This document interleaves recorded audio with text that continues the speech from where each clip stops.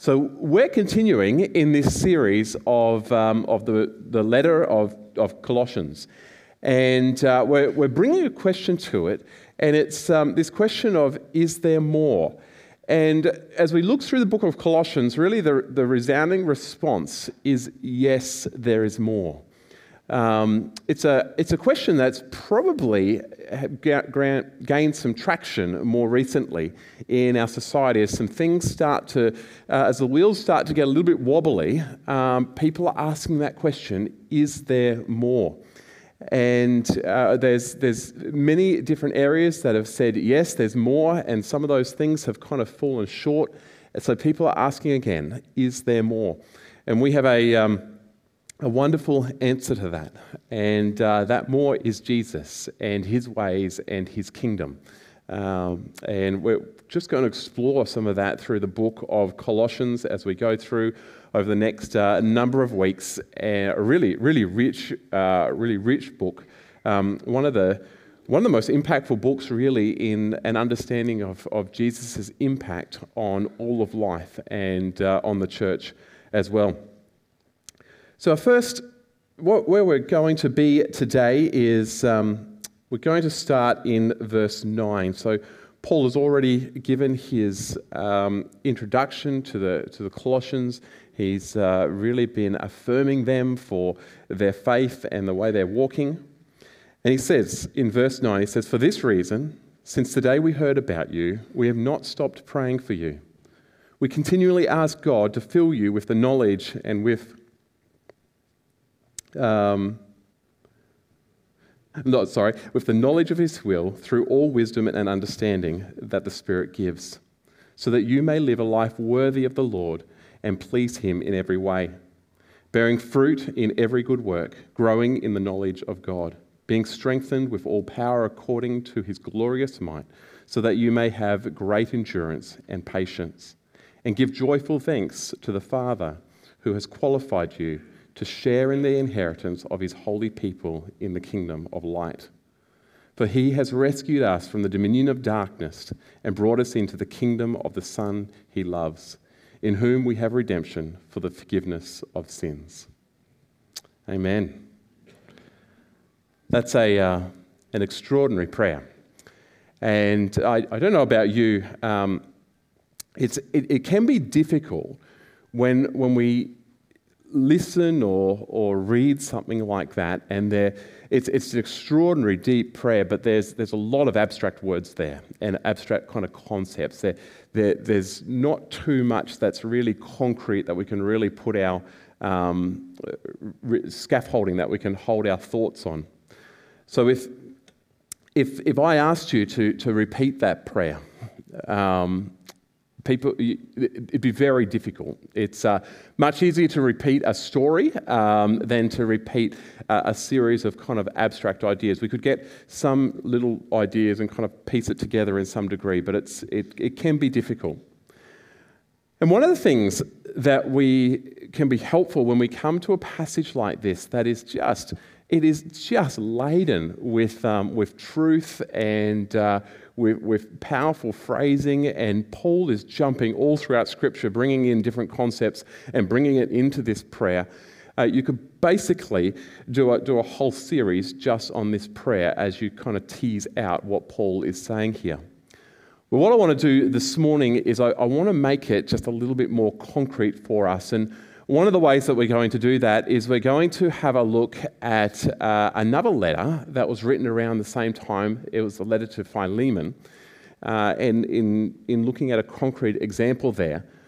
But what we're also going to do, and which we can often do, is read it in a different translation as well. So often when we come to a passage of Scripture to get a deeper understanding, it can be good to read from a different translation as well. I just want to stop here a little bit, because one question that we often have when we look at all these different, we go to Koorong and we look at all these Bibles, and there's the King James Version, there's the New King James Version, there's the New American Standard Version, the English Standard Version, the New Living Translation, the Message, and we're kind of like, what's with that? One Bible, and you read it, And I just read that passage, and you're kind of looking at your Bible and going, it's a little bit different there.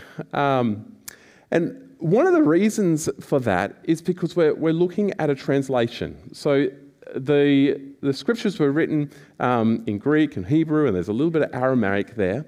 And when we translate it, we can translate either kind of on this end of the spectrum, which is kind of word for word, or we can translate it on this end of the spectrum, which is thought for thought. And then there's a whole heap in between here as well. And it's important that we have different translations like that, because there's problems. There's some issues when we translate anything when we're going thought for thought, because sometimes we don't quite understand what the thought was, and we may interpret it a little bit differently to the way the author had intended it. And then we come over here, and if we do word for word, we have some problems as well. I was thinking in French, you have some problems if you go word for word. You've got something like, we know crème brûlée, okay? Basically, if you translate that word for word, what you're talking about is burn cream.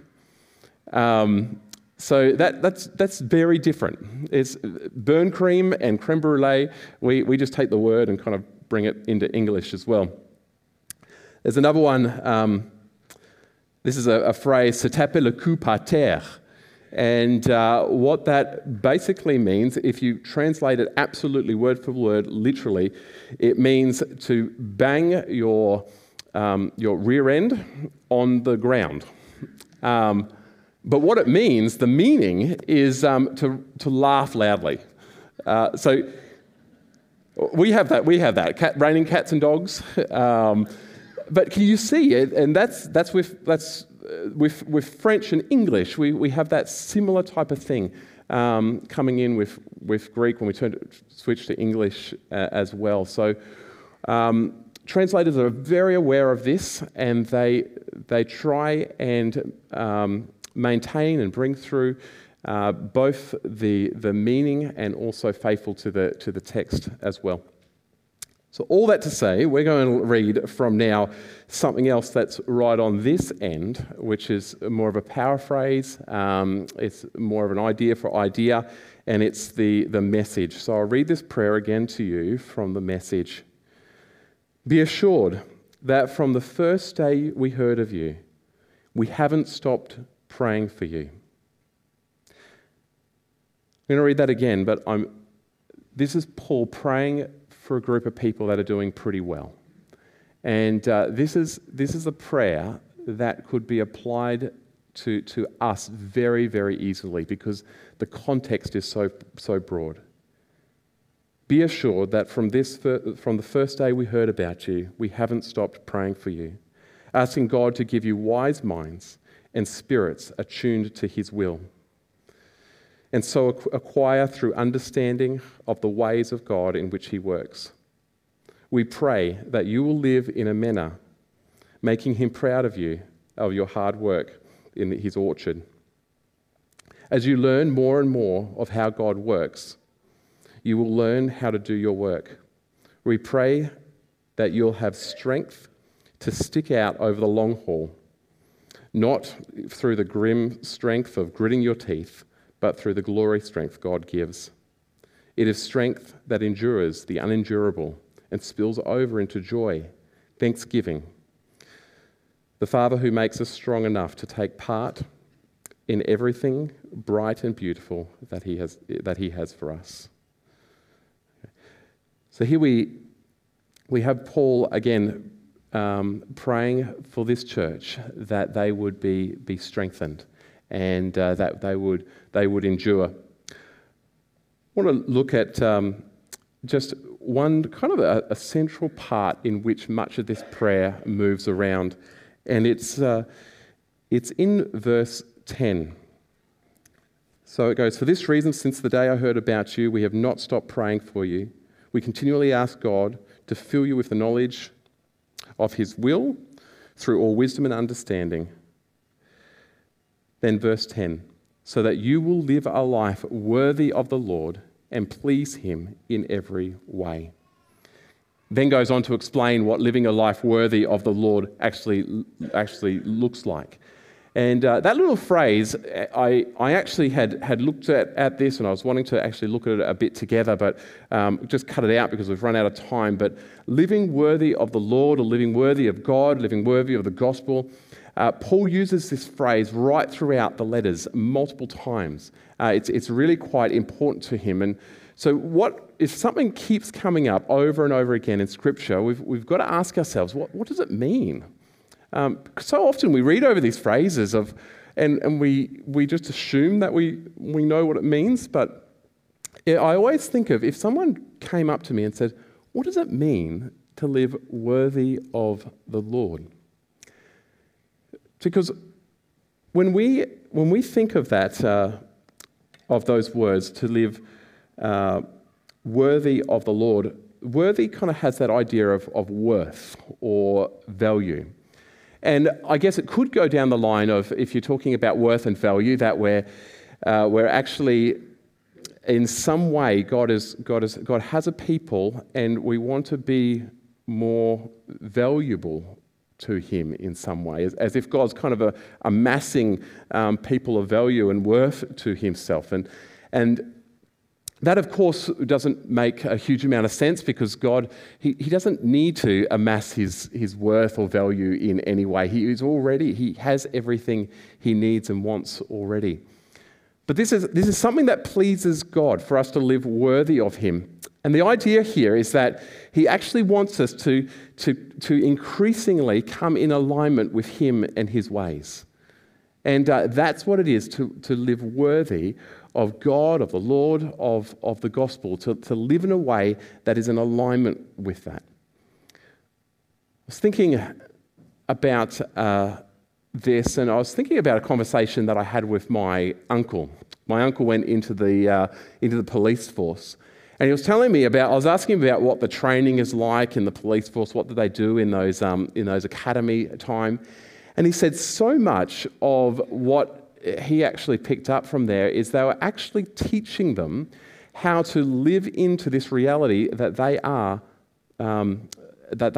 police, to actually live into that reality, because that makes a huge impact out in society when people look at you and see you, and if you're living into that role of a policeman, that automatically commands respect, and automatically you start to act into that. And there's a sense in which Paul is saying to these believers, he's saying, you have been called. You have been called as people that can access the presence of God. You've been called to follow Jesus. You are a new creation. So start to continue and to live into that reality of who you are as believers in Christ. Align yourself, live worthy with that.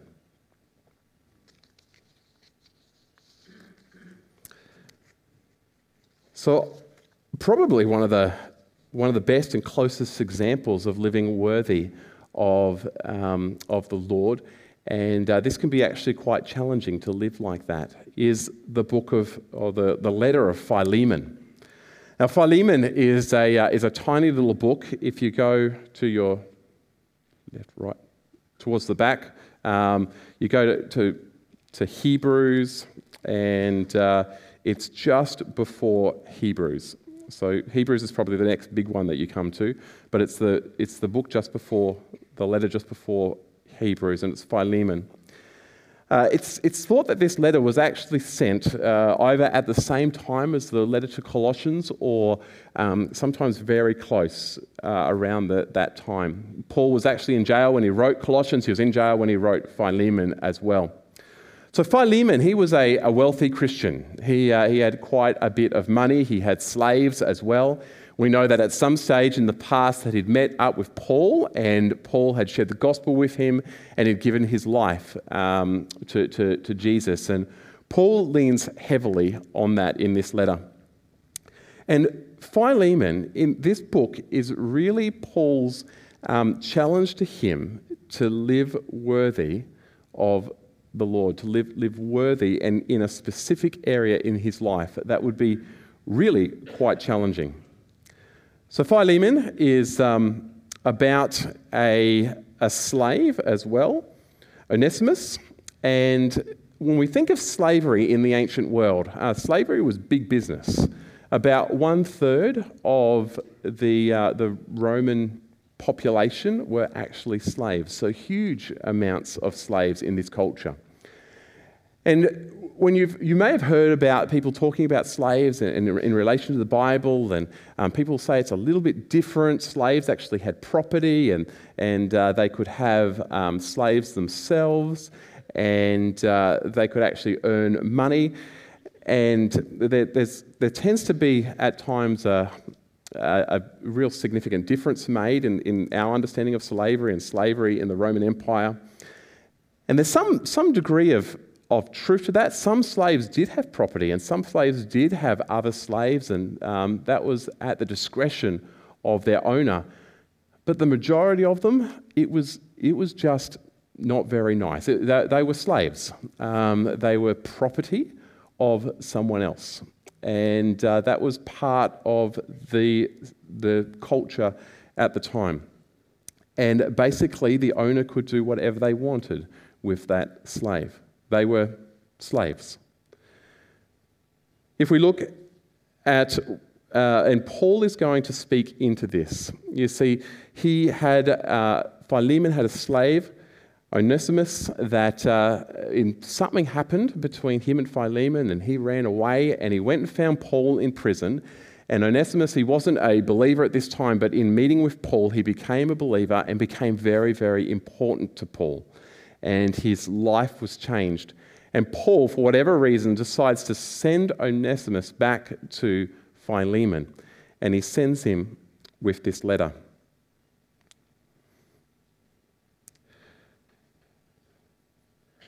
And we're going to go down to about, I think it's 17. And what we're thinking through is how is Paul encouraging Philemon to live worthy of the Lord?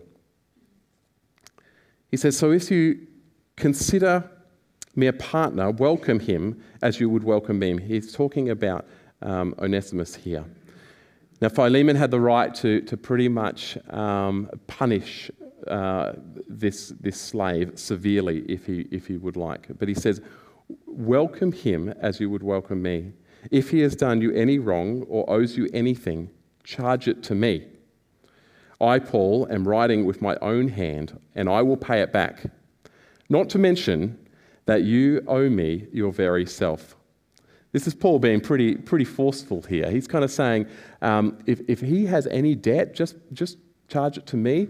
But basically, Philemon, think about this, that your debt to me is actually really, really great. Anyway, I do wish, brother, that I may have some benefit from you in the Lord.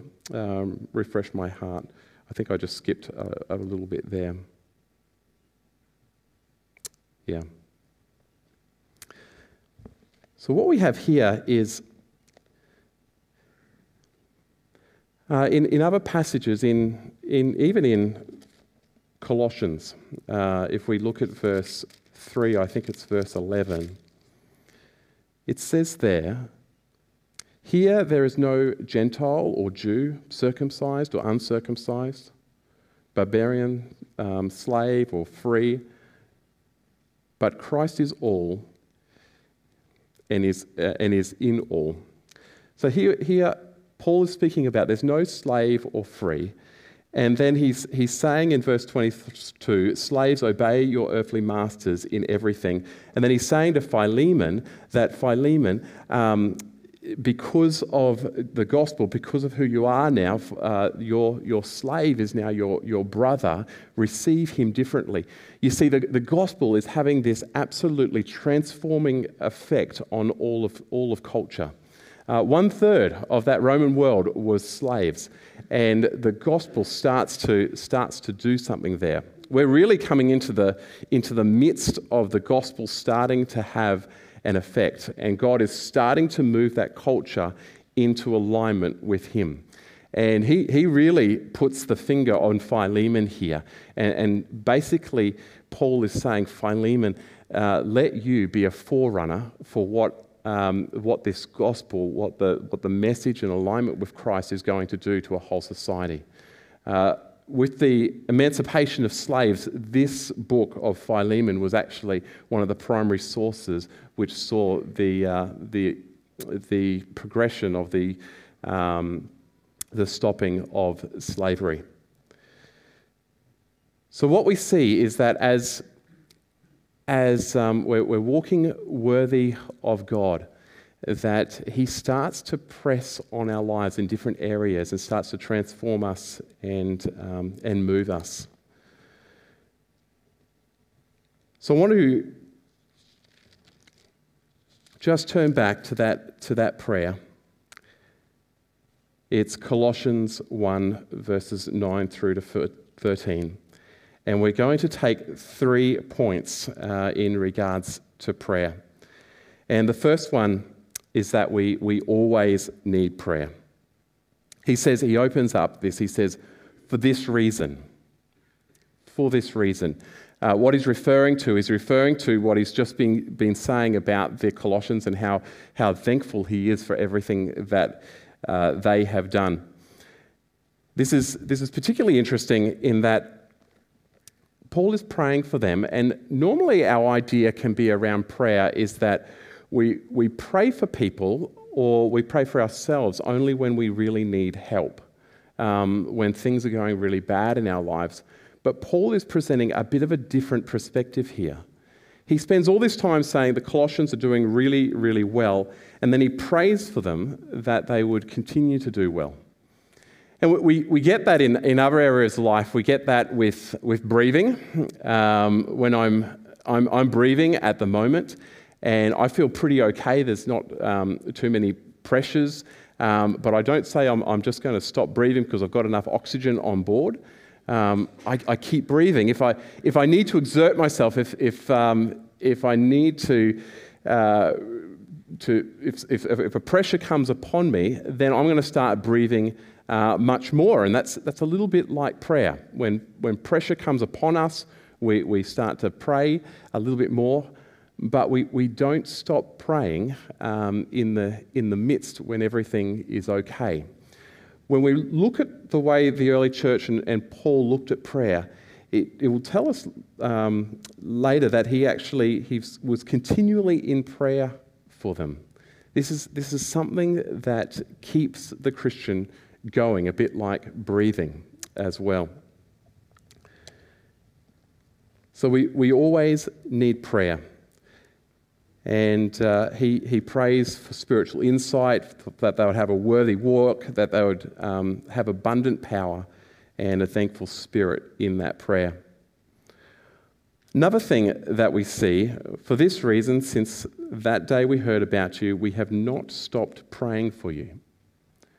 The reason that Paul doesn't stop praying for them is because he believes that they need prayer, but not only that, he understands that God is always working. That God is always working, and the way that God has ordained for us to join in his work is both through service but through prayer. There's something very special that God has ordained, that he's put into creation, that he is always working, and when we join with him, something happens at that point. I was sharing with the guys on camp this reality of God always working. And I was just sharing about some seeds that Levi brought home. And these little seeds, they were sunflower seeds. And he planted them, and he was really excited about seeing them grow. And they've grown into. Actually, I've been away on holidays for a little bit recently, and we forgot to water them, so they'd kind of fallen over. But they're back up again. They're standing back up. We put some water back in there. But Levi and I were looking at the soil that they were growing in, because he asked me, "How do these things grow?" Like we don't really think about it, but it's a little seed that becomes this big plant. Like, how does that happen? And we were starting to look at the soil, and we kind of got a bit stuck there, because the soil is just amazing. You kind of look at it, and it's just this, it looks like nothing's happening. But there are billions and billions of little microorganisms in there that are actively at work. And we had a great time looking into what they were doing. Some of them were they would take hard metals from in the soil there and they would coat them so that they couldn't be taken up by the plant and poison it. Some of them would take organic material and decompose it so that the plant could use the nutrients. There was another one which is just a real amazing thing. When it goes through drought, it actually coats the little roots with this gooey substance that kind of protects it from the drought. And all this activity is happening under the surface, and we don't even see it. We don't even notice it. And it reminded me about the reality of what God is often doing in our lives and throughout our community, that He is always working, even when we don't see it. One of the interesting things about these little plants is that what they do is their roots go down and they release hormones. And the bacteria actually come to those hormones and help the plant. And in a sense, prayer is a little bit like us releasing hormones. Those little bacteria are always there. God is always working. And when we call out to God in prayer, it's as if the will of God and our will start to come together, and something quite life happens. God is always working, and when we join with Him working, life happens.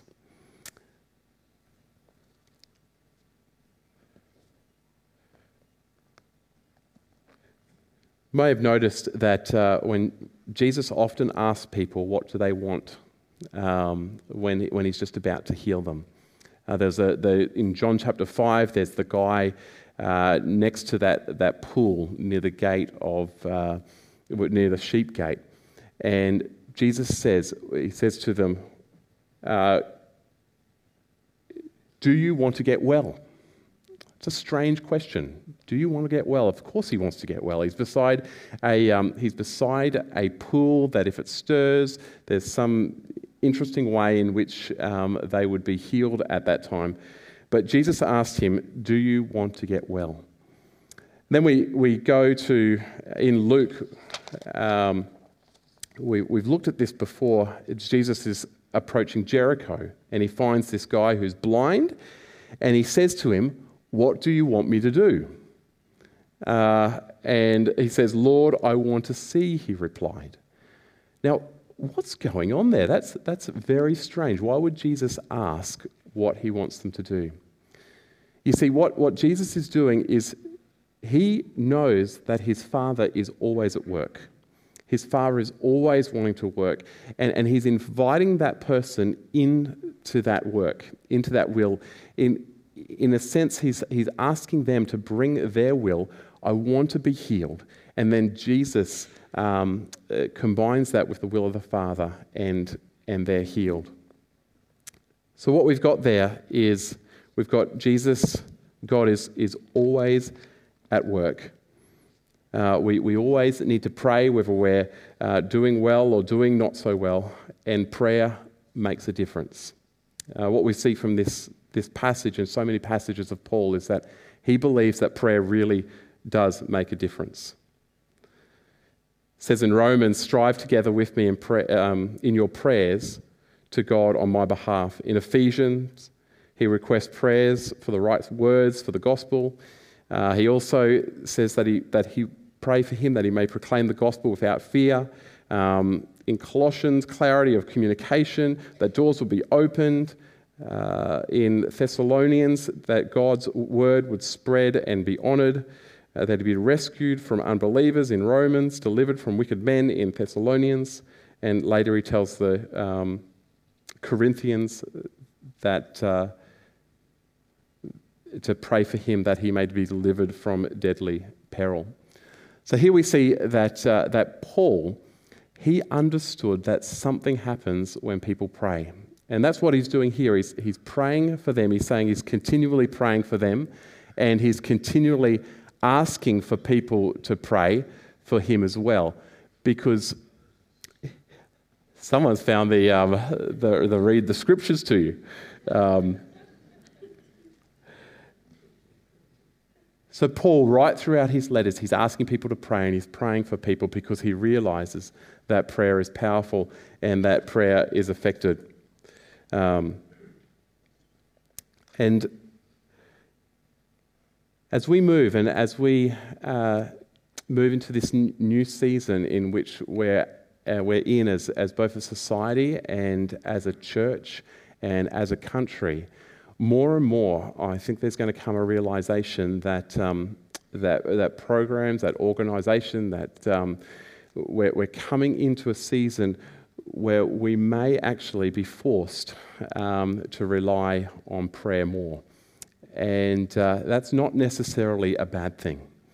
That has been a very, very good thing for the church throughout history. That when we're stripped of things that work for us and we need to go to the one that actually works on our behalf, significant things start to happen in society and when the people of God come and say, Lord, would you move in power and would you move in presence amongst your people so that we may be a blessing to the community which you have placed us in.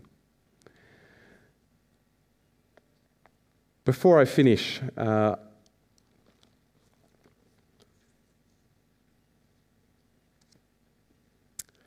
actually, we might just we're going to leave it there.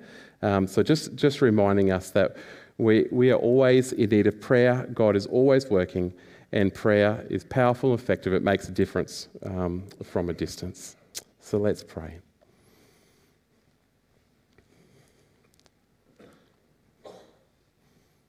Heavenly Father, we thank you for this prayer that you have recorded for us. Lord, we want to be people who live a life that is worthy of you. We want to be increasingly aligned with your ways and your spirit and your kingdom. So Lord, would you do that for us? Would you